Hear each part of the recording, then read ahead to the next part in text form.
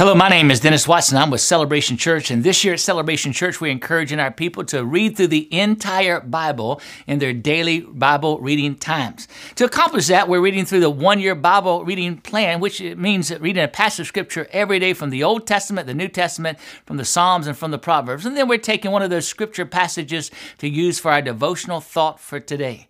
Today's devotion is found from a passage of Scripture in Mark chapter 11. And here's what we read.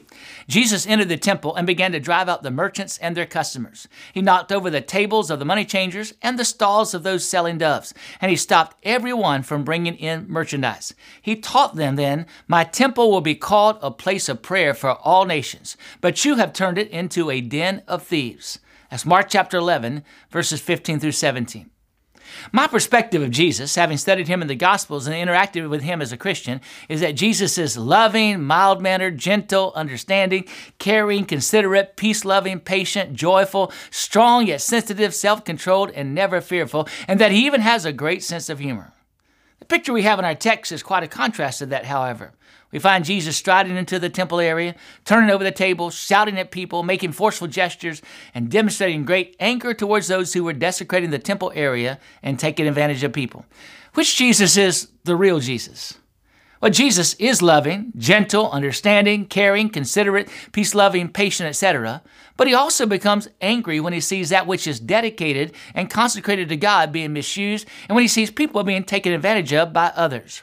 There are several truths drawn from our text that we need to examine today. First of all, Jesus hates it when people, especially religious people, take advantage of others. The temple system of worship actually included provisions for people to be able to buy and sell certain animals and objects nearby that could be used as sacrifices when they came to the temple to worship. The problem here was that the merchants were crowding out the worship area and were charging exorbitant prices from those who were attempting to buy sacrificial offerings. And in so doing, they were taking advantage of others. People taking advantage of others through selling overpriced or inadequate merchandise or services always bothers and infuriates the Lord. He says that we are thieves when we do such things.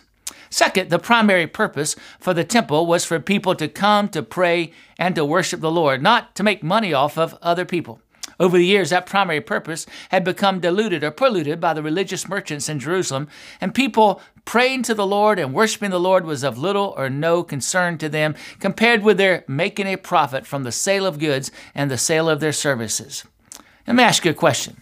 On most days in your life, is worshiping and praying to the Lord a greater priority for you than making money or making a living? If our answer is no, then on most days we are more like the merchants, whom Jesus classified as thieves. We're more like the merchants than we are like the Lord. If that's the case, we need to repent and reprioritize the Lord in our lives. God has greater plans for us than for us to be self-focused individuals who are robbing him of our devotion and ourselves and others of the blessings of God by our selfish focuses. One of the primary truths we need to understand from our text is that although the Jewish temple in Jerusalem is no longer standing, as believers, our bodies are now the temples of the Holy Spirit. Paul talked about that in 1 Corinthians 6, verses 19 through 20. And because of that, our bodies and lives should also be daily dedicated to prayer. Jesus said, "My house shall be called a house of prayer for all the nations." Here's the second question. Is your house, your life, a house of prayer? And if not, what do you need to do to make it so? The Bible teaches that the Lord has called us to a life of prayer. Matthew chapter 6, Luke chapter 18, and other passages. And it tells us that he works mightily in the lives of those who've dedicated themselves to prayer, who have become houses of prayer. So we need to all focus on becoming more of a person of prayer. As you pray today, pray that the Lord would convict you of any prayerlessness in your life and convince you that your house, your life, being dedicated to prayer is a key for growth, joy, and victory in your life.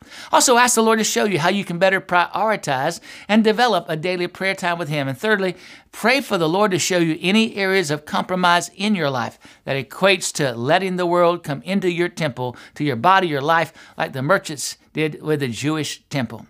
Thanks so much for joining us today. If you have any thoughts, be sure to send them to us, and please join us again tomorrow as we continue our journey through the Bible.